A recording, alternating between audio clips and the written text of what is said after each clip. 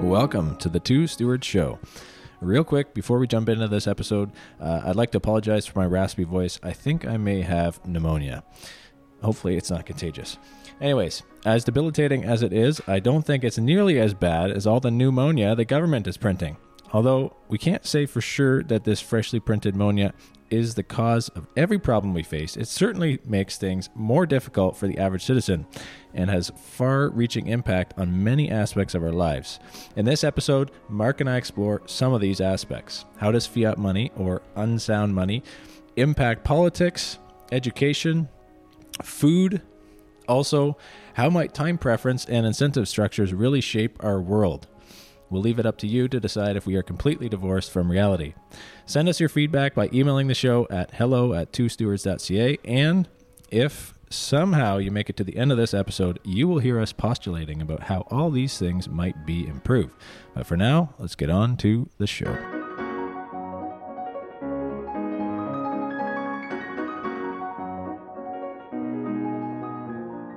Welcome back to the Two Stewards Show.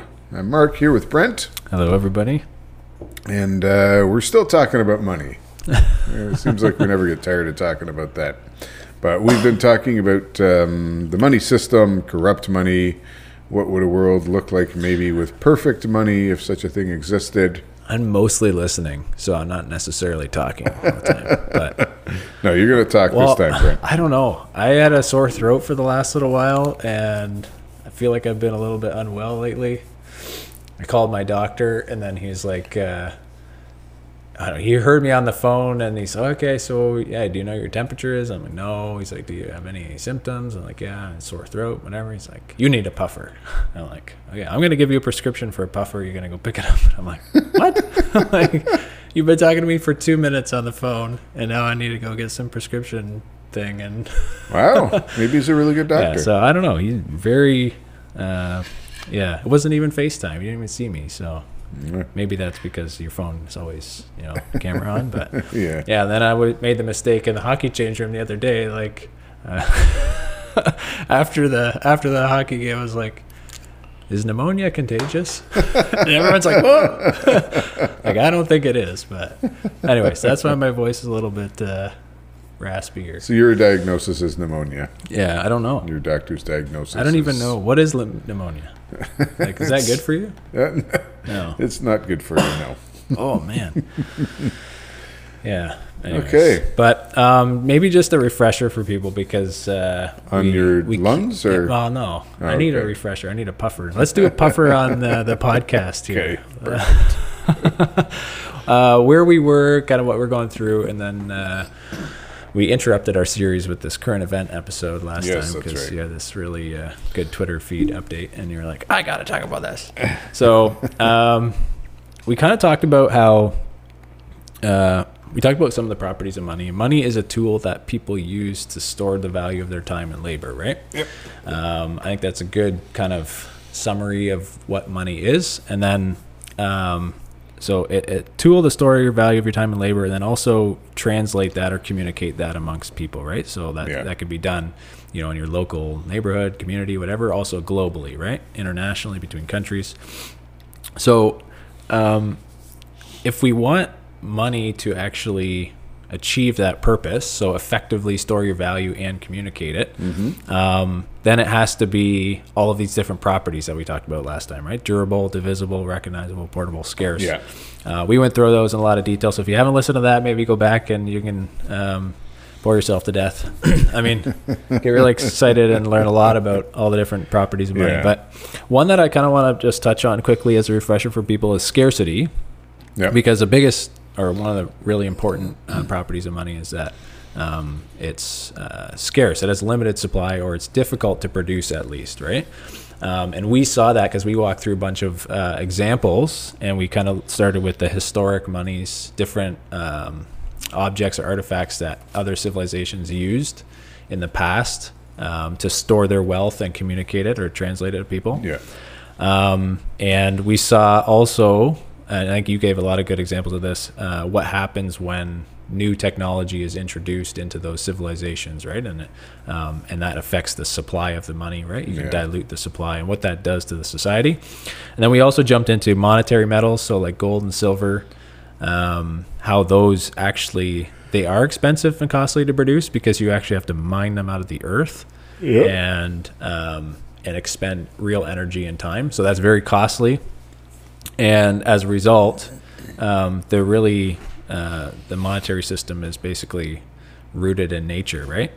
For society, there's real world consequences if no gold is found, right? So if a miner goes out and actually spends time and energy and all this to get gold or silver out of the ground and he doesn't find anything, well, he's going to have wasted time, wasted energy. Maybe he's going to go bankrupt, or he has a massive opportunity cost, right? He missed out on something else he could be doing. Well, you see it all the time in the world of gold miners, right? If you're looking at, like, if you invest in penny stocks and like a lot of these gold stocks, this happens all the time, right? And there's a lot of shenanigans too. Like prospecting, they're trying to find. And you'll have so you have the little company that does the prospecting and they think they find something. There's no way they can develop it, right? But they're trying to hype it up to sell it to, right? If they get really good samples, then they're going to sell that to a bigger company who can actually produce. And the value of that goes way up. Yeah. And the reason for, shows like on TV, I don't know what they're called, Gold Rush or all the shows about guys like finding gold up in the Yukon and stuff, right? I'm completely unfamiliar with them, but I can imagine. Typical quasi-reality shows, right?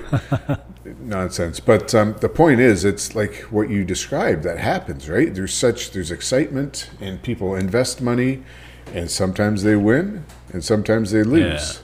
And more often than not, you lose. Yeah. Right? So if you're well capitalized, that's fine. But it takes a lot of time and energy. Like, we're kind of just giving like an abstract, like this, if you don't, here's the consequences, you lose time and money. But like when you actually look into it, like there's I don't know. It's kind of exciting, right? You got the prospectors out there. And finding value, and if there is, it's I think that's the point, right? Like, they can't in gold miners, but also in these historic civilizations as well, and whatever monies they use, it wasn't gold, maybe it was beads or salt or shells or whatever. The whole point was that they couldn't just create it, right? It was always this effort that had to be done and expended, and then all of a sudden you get a result, and that result was, hey, you didn't find any gold, or hey, you got some gold, okay, it was worth it now. But what we talked about as well was fiat dollars, like the money we have now, that's not necessarily linked to gold.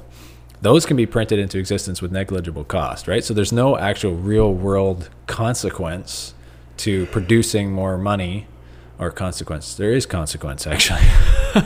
There's no real world cost. Right? There's no effort. So they're not difficult to produce. So nobody's going out into the bush and like taking samples and like, I found some fiat. Yeah, and you're like, good for you. I printed some too. But essentially what's happening with fiat is that we're kind of getting unhinged from reality in that sense, right? Yeah. So in the gold mining example, you're very much linked to reality, right? You go out physically into the world, you go onto a plot of land, you have to secure that land, and then you have to mine and or prospect to see what's there. You have to test those samples, and then you have to whatever, right? There's a whole procedure for that. And it's a risk, right? Whereas fiat, it's like, what button should I push and how many decimal places? And it's like, we're kind of divorced from reality, right? Yeah. And with fiat, like the issuer of fiat, the guy who actually produces it, he's basically trying to decree value into existence, right? He's saying like, okay, like with gold, you're trying to make value come into existence too, but you have to expend energy to get it. But with fiat, it's kind of like, let there be money. And you don't have to have any expertise. No. Really, right? If you get elected, you become and I can't think of any possible real-world examples where someone with no real-life experience of the world and how things work would be elected and then recklessly spend money. I can't think of any examples, but I'm sure they're out there. Yeah. Now we're getting into another rare metal, iron. It's the irony. It's not true irony. Oh, man. But anyways, point is, if you're going to produce gold, there's a whole bunch of different... Is irony hard to produce? No. Okay. In today's circumstance... It's plentiful, yeah. It's not plentiful. A good money. Yeah, no. You don't want to store your wealth in irony. No, but like we briefly talked about it. There's all these different steps. We're actually transferring value to our listeners through irony. Oh, okay, interesting. Around the world. Maybe we can we mint it somehow? Make some money off of this? But no, you have all these different specializations in gold mining, right? Like we talked about, you have the prospectors, you have the geologists, you have the producers, you have the people transporting it, refining it, all this stuff. There's many years of training and expertise and blood, sweat, and tears that goes into this to produce something of value. Yeah. And it can't just happen like that. Whereas on the other side with fiat, you just need to get elected. And you could argue, like, okay, if it's a central banker, well, they need to have a degree in economics or whatever, right? And, okay, fine, sure. But, look at the state of the world now. Was all that education really that helpful? But I will say, and so one thing we haven't really done, which maybe we should do at some point, is just get into modern monetary theory. Oh. And do an episode on that. And tangent. It's more than a tangent. No, but actually, like the roots of MMT. Yeah. And because this is how our system kind of works now. Yeah. It's not like a true MMT. Yeah. There's it's been co-opted a little bit, but the theory is very influential. It's absolutely. And pervasive. And the theory is like, so we're talking about scarcity. Yeah. And our listeners should know that there are people who say like, no, that's absolute bunk. Right? Good money does not have to be scarce. Yeah. And like here's the proof. We're doing this. Yeah. And if we use this system properly, the proof is the proof. Yeah, and if the proof is the proof, then you have the proof. One of the great philosophers of our time, Jean Chrétien.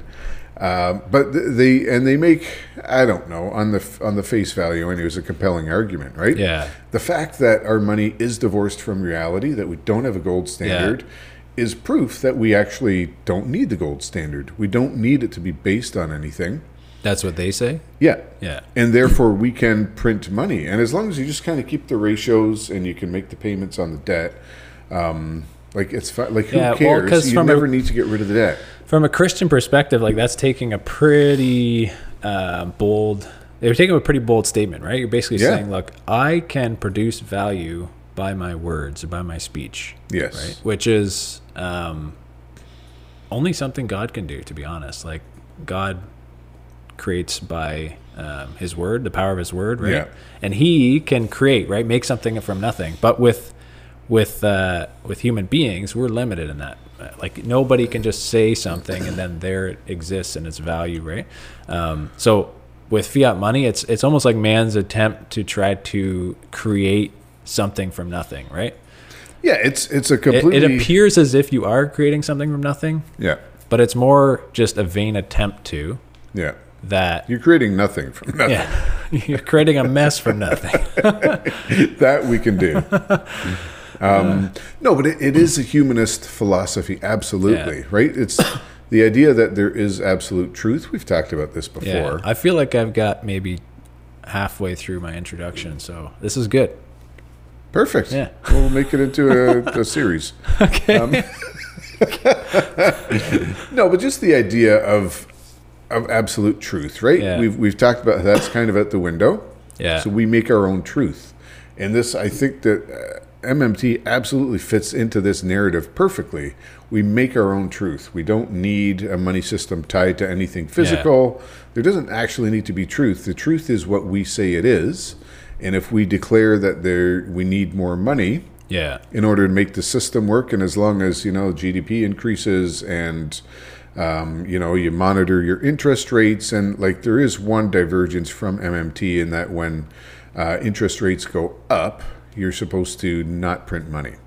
And that's absolutely not what has happened. Yeah. Oops. Oopsie. But other than that, we've all the major central banks and economists have been adherents to modern monetary theory. And I just want to say there is actually an alternative school of thought out there. Yeah. Like, they're wrong and it's dumb, but, it's out there. And I mean, but a lot of very educated people. Yeah.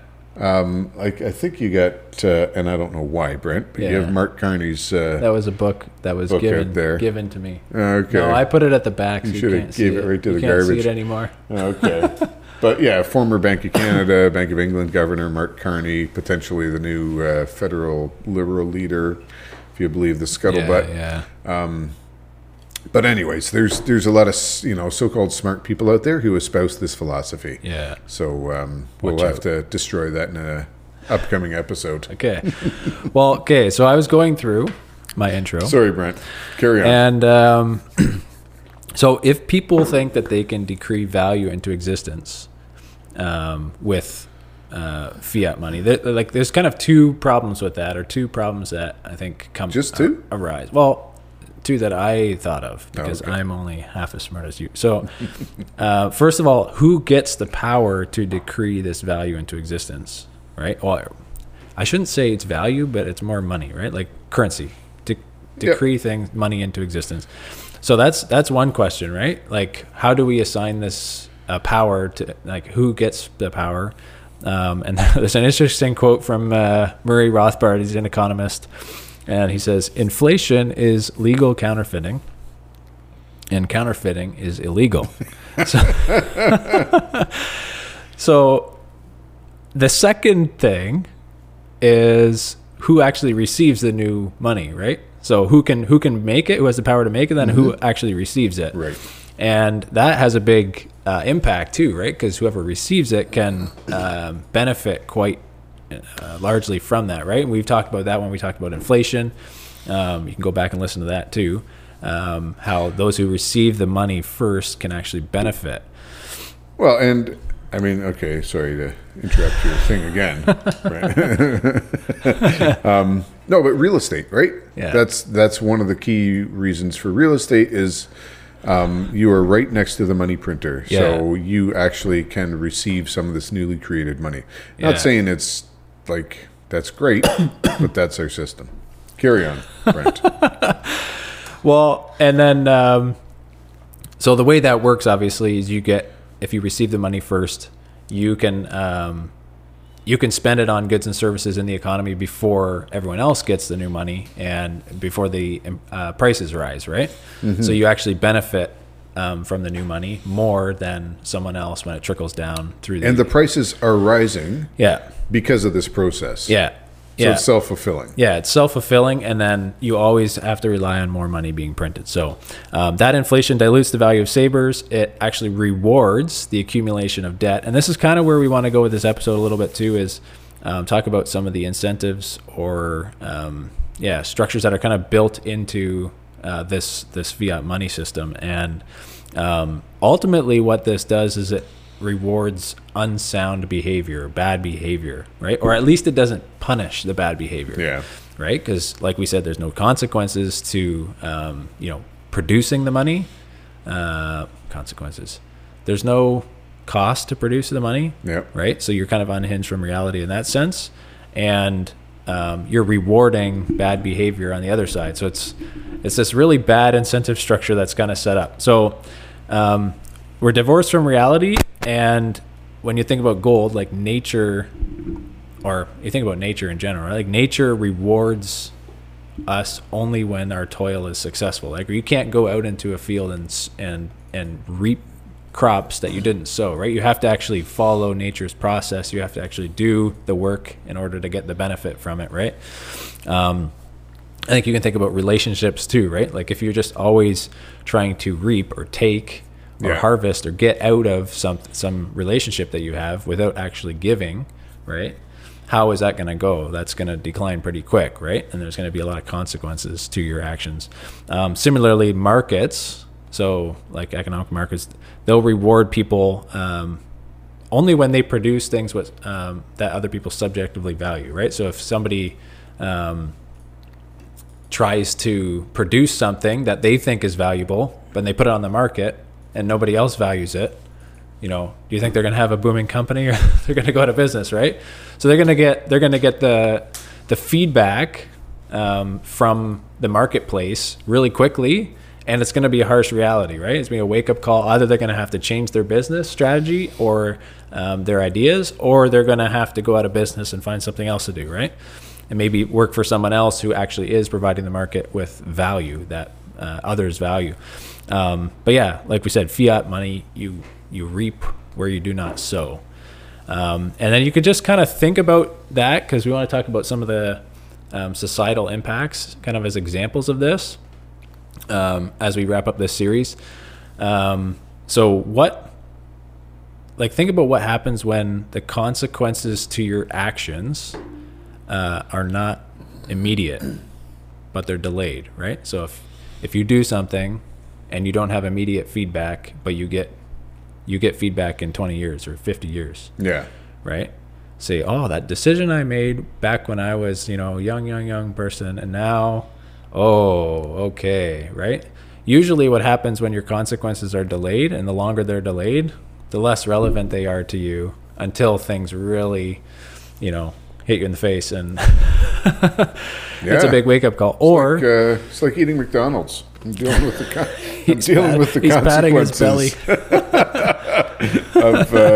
of eating McDonald's. Well, you can also think too what happens when your action, like the consequences to your actions, can be covered over easily, right? Yeah.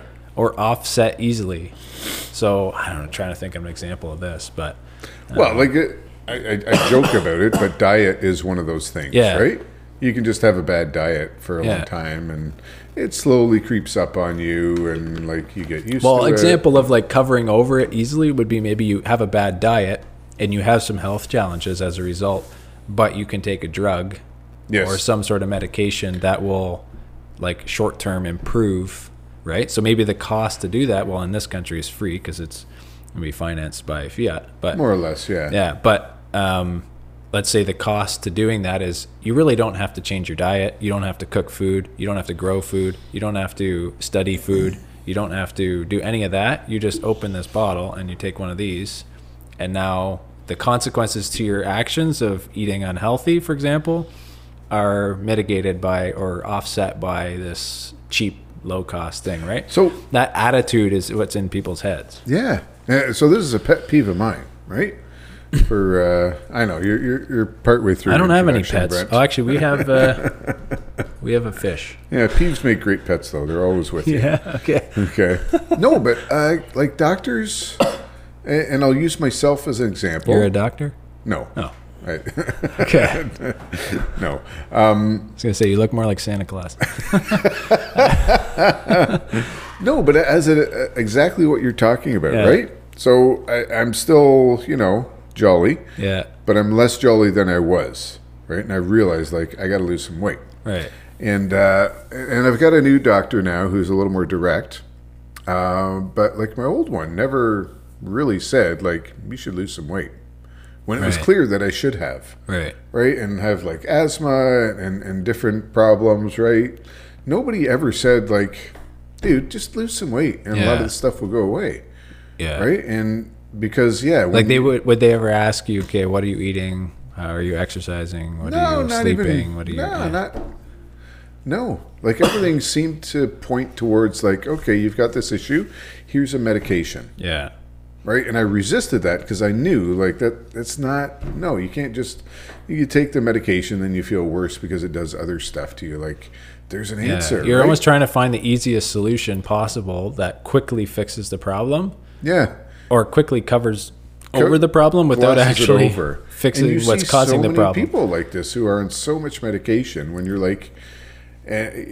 maybe I'll hurt some feelings out there. I don't know. But we are such a fat people. Yeah, man. Right? Mark. Look at pictures of the 70s. Yeah. Before we had all the high fructose corn syrup and seed oils and all this stuff, right? Well, that's an example of see, the food that we want to talk about as well. But you like, so it's not, and I can't say it's, Here's entirely our fault, but it's what we eat. You calling everyone fat. Dude, it's so man. true. Well, and like Europeans who come over here, right? They're just like, what is going on? Yeah, okay. People are so fat. Just go to Walmart in the States. I'm telling you. Yeah. It's 10 times worse than here. But no, it's an example of what you're talking about. Nobody is willing, right? Because you have all this body positivity stuff and like, let's celebrate. Like, no, it's unhealthy. Yeah. Right? And like, I'm not saying you're a bad person or whatever, and I'm in that camp. I'm in the fat camp, okay?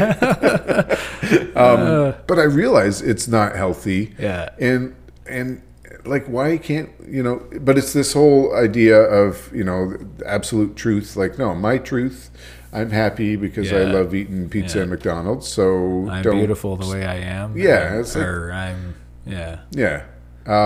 But this whole idea that there is truth, there are problems, and that there are consequences, right? Yeah.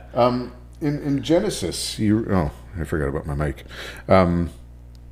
This is a book of the Bible for people who aren't familiar. Yeah, sorry.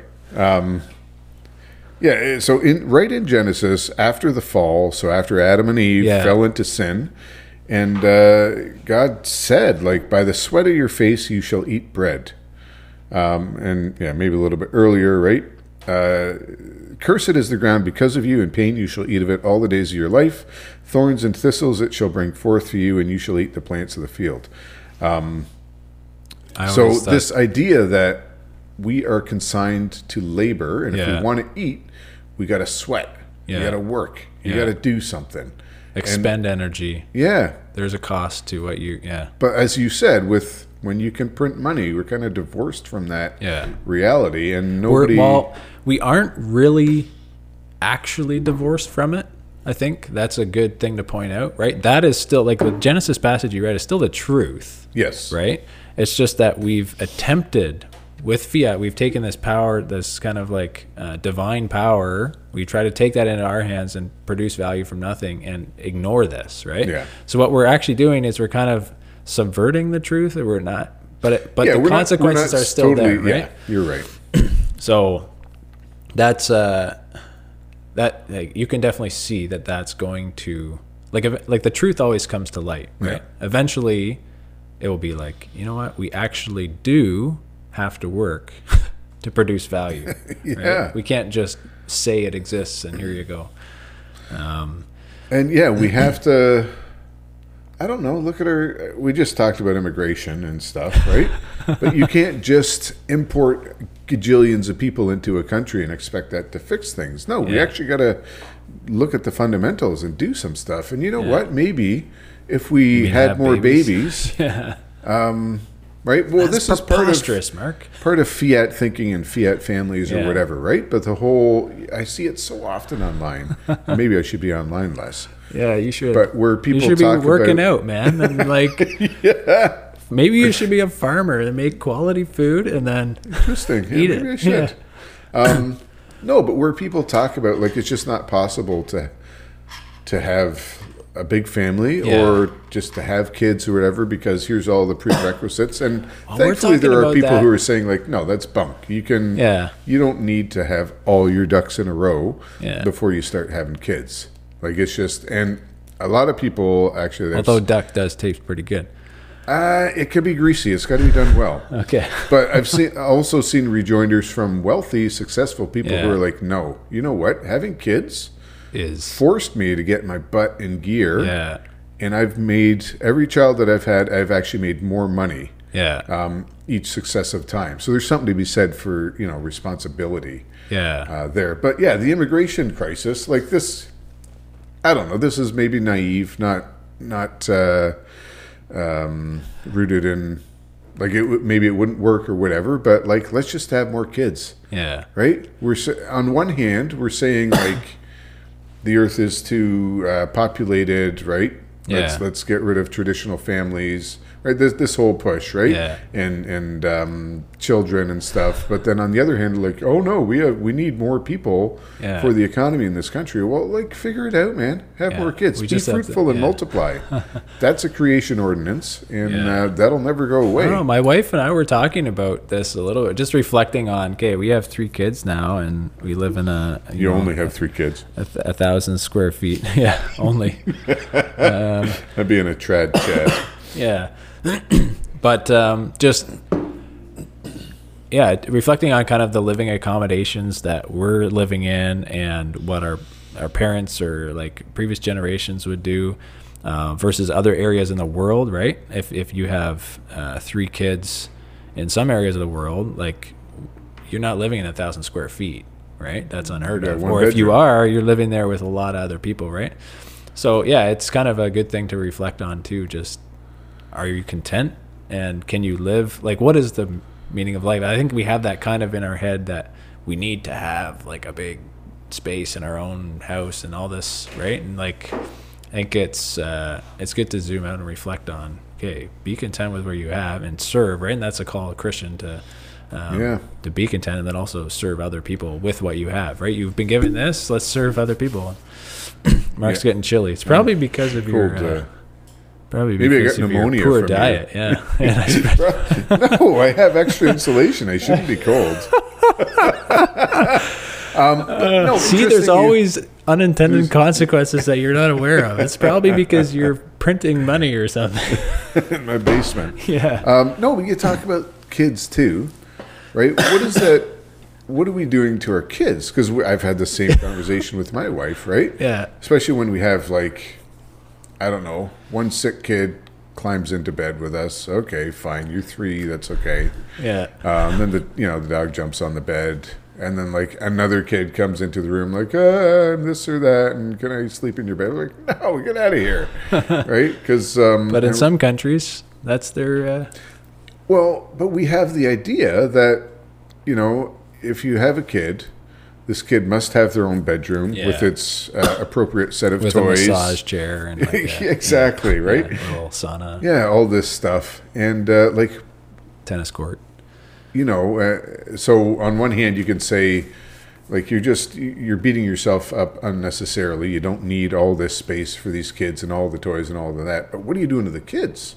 You're setting this expectation for them now that they have to have things a certain way, and they could never have any hardship in their life. And this has like been a big topic in our house lately, right? Like, no, guys, a little bit of hardship. And like, during this hardship? isn't even hardship that you have to share toys or like whatever thing. I mean, they're young, right? Yeah, 9 and under. So, not beating them up too much, but just trying to get them to understand that they have it so much better than many places, and that a little bit of hardship, like, it's good for you. It's good for you, folks. All right, Mark. No Sorry, more Brent, sweets. And all right, so halfway through the intro here. Okay. So think about what happens when the consequences to your actions are not immediate but delayed, right?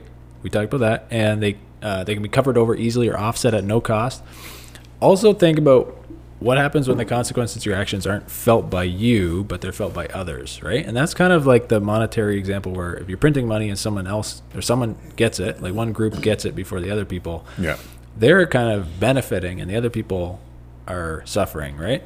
So a lot of the times, like, the people who are making the problem happen aren't feeling the consequences of it. It's passed on to everybody, or it's passed on to people who hold their money in savings accounts, right? Yeah. So they're getting diluted, whereas the people who might be printing the money own assets, and they're not feeling the pain, right? But if that's that maybe the monetary example, but like think about that in other areas of your life, right? If you make a decision, but you don't feel the consequences, someone else does, and you might not know about it directly, or it might come to light later. There's no feedback to you. Hey, you should stop this action, and it's having consequences over here. Like you're really, hurting these people. Maybe you are aware of it, but you don't care too, right? It's not affecting my life. It's just affecting them. And we talked about the immigration with the universities too, right? If you think about them, they're getting lots of money. Yeah. They don't care if the students are not necessarily care. Maybe some of them care, but like to them, the fact that the students have to find living accommodations and are on the street, that's their problem, right? Like they make lots of money. So, right. That's an example, right? Where the consequences of the actions are put on other people. And that's kind of what is incentivized by having unsound money. And that's kind of scary. Well, I mean, I think it already exists in our culture. We talk about this separation from truth as an ideal. Yeah. So we can't blame it all on unsound money. Yeah, you wouldn't say but it's a reinforcement. Yeah. It reinforces it. Yeah. Right? It's like a reinforcer or a reinforcing thing. What's a good word for that? A feedback loop? I'm not sure. For some reason, I'm thinking of the Transformers, the robots. Yeah. They're like an alternative reinforcers. Yeah. Okay. But yeah, it's important to note that it's not, everything is not the fault of fiat money. No. Right? Everything is the fault of... the government? No. No, I mean... Sin. Yeah. Rejecting God, rejecting truth, and how that works out in various ways. But the money system we have is only making things worse. Yeah. And can lead to new problems as well. So... I blame your pneumonia on fiat money. Oh, my fiat lungs. Don't worry, suffering is good for you. Yeah, man. Okay. So maybe we give some examples, right? Because we said we are going to get to this, but fiat politics. So how might we say fiat, that's really just let there be, right? But how might the unsound money that we currently operate on impact politics, and not just the money, but also like these attitudes that you're saying, like the values that have been changed? Obviously sin is at the core of it, but if incentive structures set up such that there are no immediate consequences to your actions, they can be felt by other people, I can produce value at no cost, or at least attempt to, what does that do to politics? And that's kind of a scary thing too, because politics is it's governing the people, right? And you have a lot of power when you're in politics.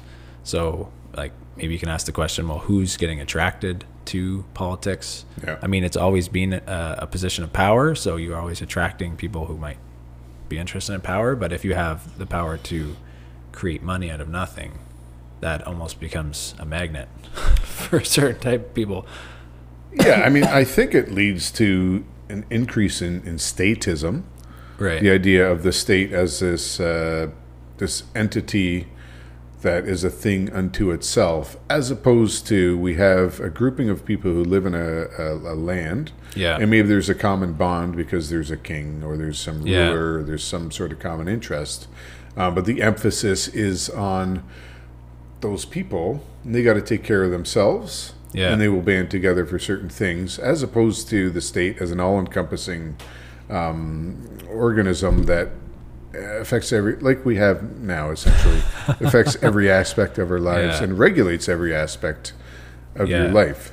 And that becomes a self-reinforcing thing as well, right? We've seen the rise of bureaucracy. I've seen some charts that have looked at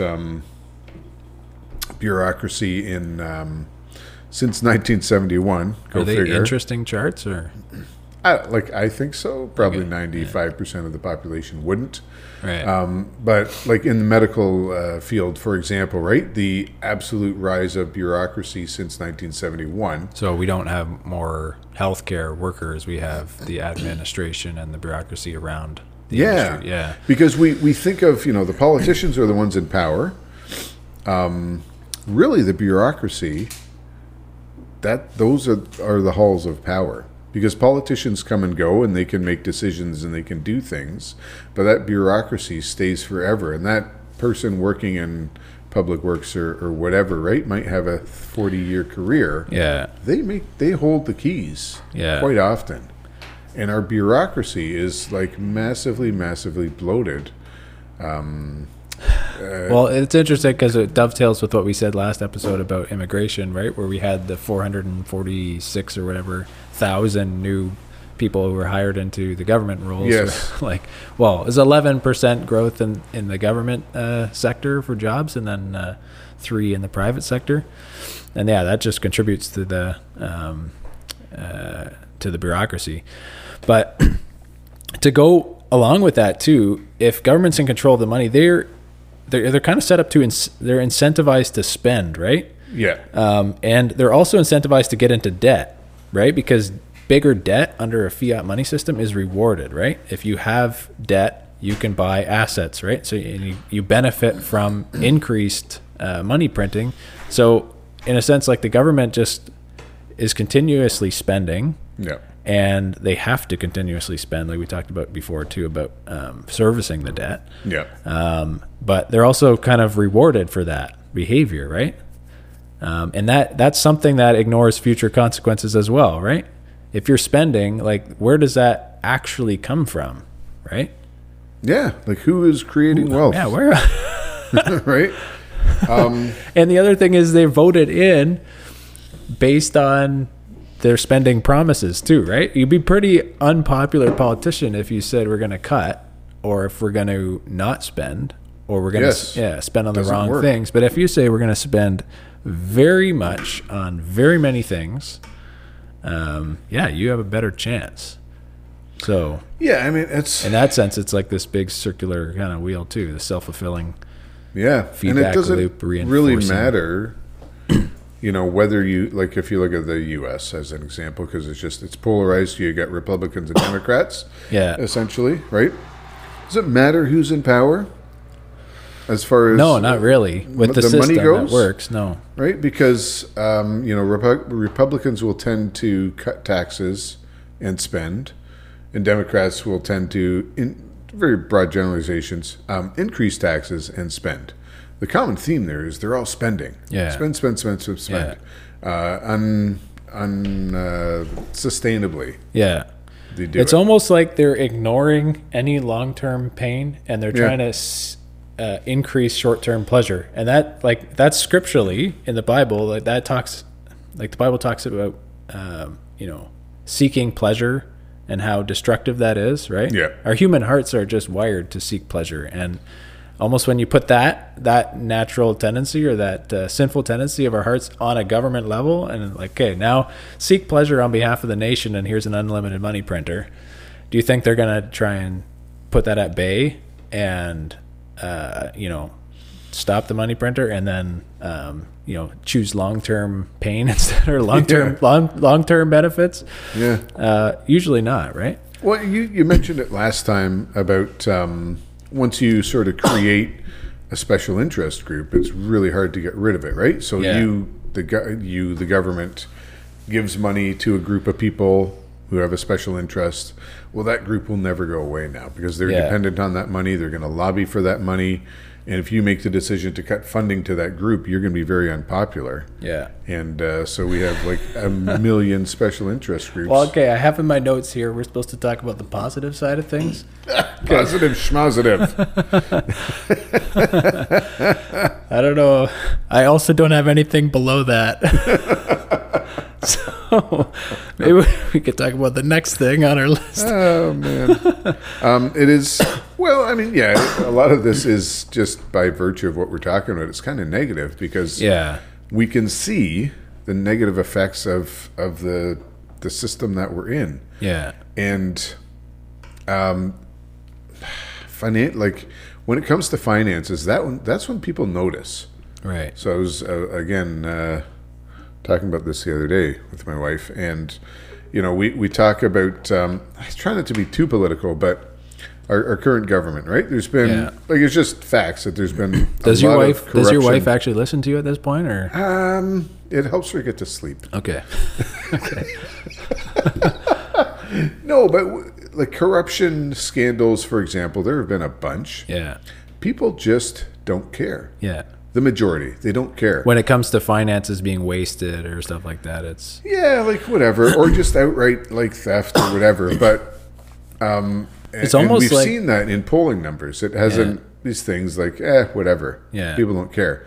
What people care about, and this is reflected in the polling numbers now for the current government, is when it affects them financially. When they can see it. All of a sudden, all your other ideals kind of go out the window. Yeah. Because when you see homeless encampments all over, when maybe you've got to use the food bank. Yeah.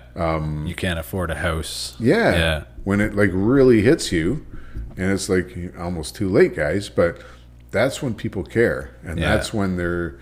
and that's why we're talking about it, because we see all these negative it's very plain for everyone to see now. Not just us, not talking theoretically about certain things, but everybody can see pain it. Is information, right? Yeah, there's a lot of information out there. You mean pain. Okay. Well, another example of this is fiat education. And that could be maybe an episode in of itself, but we can chat about it quickly, because that's another area where unsound money can have a big effect, and we have seen that too ever since we've kind of abandoned sound money principles, and we've centralized the power to print money in central banks and the government, right? Yeah. You also have consequences flowing to education sector, and you're going to have like one example would be loans to students, right? Yeah. So now students, with education, it's interesting because it sounds good, right? Like you don't necessarily want to have an uneducated population. That sounds bad, right? What do you mean? Well, folks, not only is he in the fat club, he's in the dumb club. Yeah. So education is kind of one of these things that it makes total sense to fund that, right? If we're going to fund something like maybe healthcare as well, right? If we're going to fund something with the free money that we have, why don't we do education? Because like we don't want people to be uneducated, dumb, maybe dangerous even, right? We want them to contribute to society and the economy. So it's worth investing in making quality education. You're saying this as the devil's advocate, right? Well, yeah, I'm kind of saying like that's the thought, and it's easy to go along with it, right? Well, it's easy to go along with that thought, right? Because it sounds good, right? But when you start looking at how the dynamics actually work, when you take the power to print money and put it in the government's hands, and now all of a sudden they're giving loans to students and making it very easy for them to get money or cheap money to go and spend it on education. Well, does that increase the quality of the education or decrease the quality of the education? Does that mean maybe more people who wouldn't necessarily go to school are going to school and they're not, oh man. And then the other thing too is and then the government can directly subsidize by way of grants and research grants, specific universities or colleges with specific programs for specific reasons. And you're taking out like the academic part of it that used to be what the universities were for, and you're putting it kind of in this government's hands, right? Say, well, where should we direct our brain power and our research for the next 10, 20, 30, 50 years, right? So there's a couple issues with this type of thinking. So number one, the value of education. Yeah. I'm not saying it's not value. I mean, I will say it's lots of everyone can go to school for no cost. Yeah. So there is the underlying idea that one idea anyways, that a lot of the problems in the world could be solved if everybody was more educated. And like educated in what way, in what culture, in what ideology, right? Yeah. There's a clue right there. But if we just educated everybody more, we would have fewer problems. Yeah. We would have less problems. It's bad grammar. It's a little joke there. And like that, it's not true, right? Our problem is sin. Yeah. And there's no amount of education that can save us fix that. From that, right? Other than reading your Bible and educate yourself that way. But the idea, this is part of, again, this humanist ideal that we just need to make sure, get everybody more educated, and then things will be better. We can work towards a brighter future with more education, right? And eventually get to the utopia? Yeah. Yeah. Yeah, we can if we just educate everybody more, right? And so like the origins are bad. B, it's not true. Yeah. And I mean, the education system now is like, I don't know. Do we just need to completely abolish it and start over? Because it's so divorced from reality. Yeah. Yeah. The other part that's divorced from reality is like if the quality of the education is not there, Yep. right? There's no consequence to that because people can go to school. Like if it's a free market and money's hard and you go to school and you get an education at the school and you go out to get a job and you can't get a job, right? It's like, well, that looks bad on the university, but that's not what's happening, right? Now like the providers of education don't have to worry about the quality of the education. Yeah. They can just basically, get the free money, educate, and then these people go out into the marketplace. They can't get jobs, but there's no. They can get jobs in government industries. Well, in government subsidized industries that promote this stuff. It's like, it's just so divorced from reality. I don't even know how to say it. No, but you're right? The bureaucracy is self-feeding. Like public schools can't go out of business. No. If you think about that. Well, and universities can't now either. No.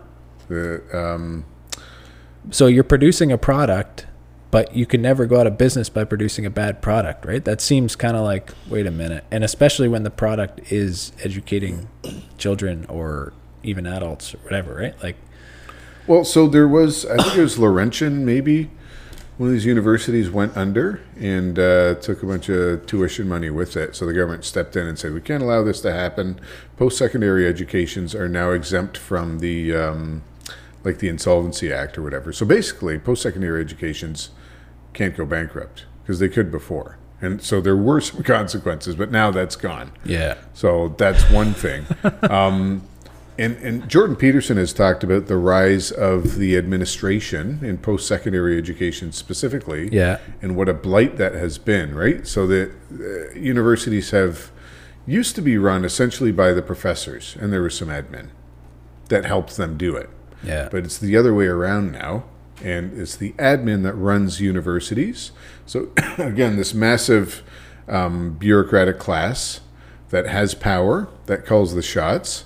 And we see the results. But they're that's because they're accountable to who, right? They're not accountable to the people they're educating. They're not accountable to their parents, right? They're not accountable to society. They're accountable to the source of funding. Yeah. And that source of funding is flawed because it's coming out of thin air. Yeah. Right? I mean, some of it, like universities do get a lot of bequests and grants from companies as well. I wonder what that statistic is, if it's gone down or not. But yeah, but I mean, you see the result with this sort of DEI, diversity, equity, inclusion mindset that has just destroyed the quality of education in North America, anyways. And I mean, we were talking about some of the presidents of major universities who are absolutely unqualified, and the only reason they are there is because of diversity, equity, and inclusion. Certainly not because of any kind of merit. And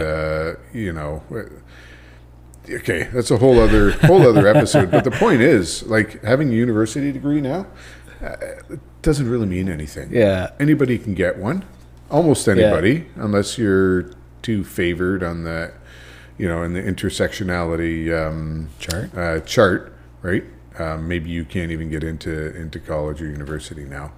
But I would say it's almost meaningless, and I wouldn't send my kids to a university unless they were going specifically for something tangible, something like the medical, like they want to be a doctor or a nurse or maybe a lawyer, or something that's where you get that training. But other than that.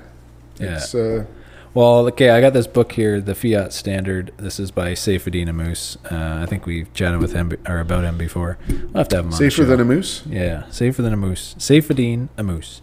And he has this interesting example of the education system in Egypt and how economic distortion caused by public financing of education is just making a mess of their system over there. So He says in Egypt they have an entire private education system that takes place in the afternoon. So you have a public system and a private system. And the teachers, so there's a private education system that takes place in the afternoon where the teachers are paid a decent wage and the students pay a decent tuition fee, leading to productive learning. A friend told me that in some cases, entrepreneurs would rent the public schools to host the classes, leading to the surreal situation of the same students and the same teacher meeting in the same classroom twice on the same day. In the morning, the government is paying and the teacher is getting negligible pay, and so no education happens. But in the afternoon, in the privately organized school system, actual education takes place. Is that unreal? Wow. That's unreal. Incredible. Like, all right, folks, we're here, but nothing's happening. And this afternoon, we're going to learn stuff. Yeah, we're going to watch a movie this morning. Yeah. But it's a little talk about private schooling versus public schooling. It has some breakdown of statistics of, like in Washington, D.C., I guess. The average private school tuition is $23,959, and the average DC government school spends $31,280 per student. So the government's spending $31,000, and the tuition cost is $23,000. So like tuition's probably not just the cost. There's probably something else in there. Whatever. Well, that covers the whole running of the school. Yeah. Administration, janitors. Yeah. Like transportation, facilities. If they do that. Yeah.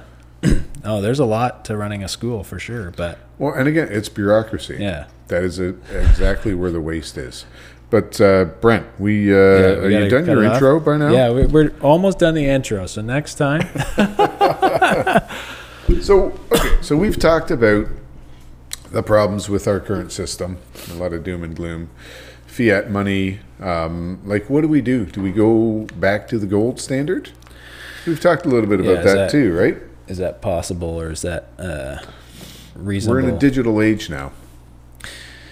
Yeah, I don't know. We need to explore the next option, man. I think so. Yeah, I mean, gold could, we've talked about it, and there's a lot of people that are gold bugs now, and who say we should go back on some kind of gold standard, or at the very least, put your money in gold, because this system is going to crash and burn, and it's corrupt, and they agree with us on most of these points. But we've talked about a few things out, like it's not practical.